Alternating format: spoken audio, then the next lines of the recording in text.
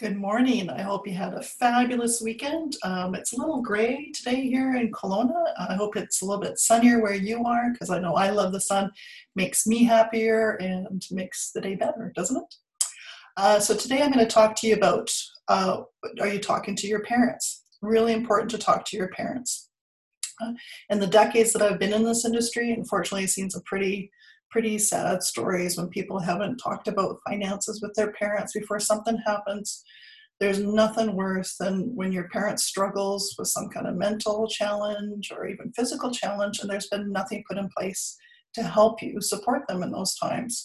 So, really, really important to have conversations beforehand because when you're going through that, it's emotional enough, it's challenging enough to see someone we love struggling. And then if you don't have the power to actually help them with their financial stuff, or if you need to pay for things and you have no access to that, it's really, really tough. So please talk to your parents, make sure that you have steps in place for if something was to just trip them up or they struggle.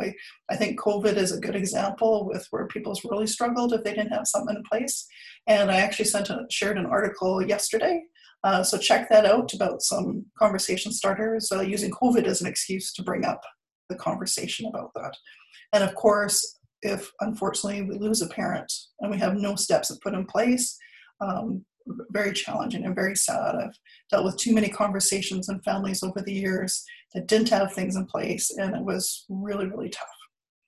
I've had examples where people have come in where their parents have been taken advantage of and left a name to a beneficiary of people that they didn't care for, didn't think it was right, and it turned out to be just horrible struggles trying to get that money back as the beneficiaries that were named came running in to get the money so fast before the family was able to come and deal with us and stuff. So please take the time and make sure that you have those conversations. It's important. And I know it might be tough the first time you bring it up, but when you bring it up regularly, it becomes a little bit easier and stuff. So as always, wishing you financial health, and I hope you have a fantastic week.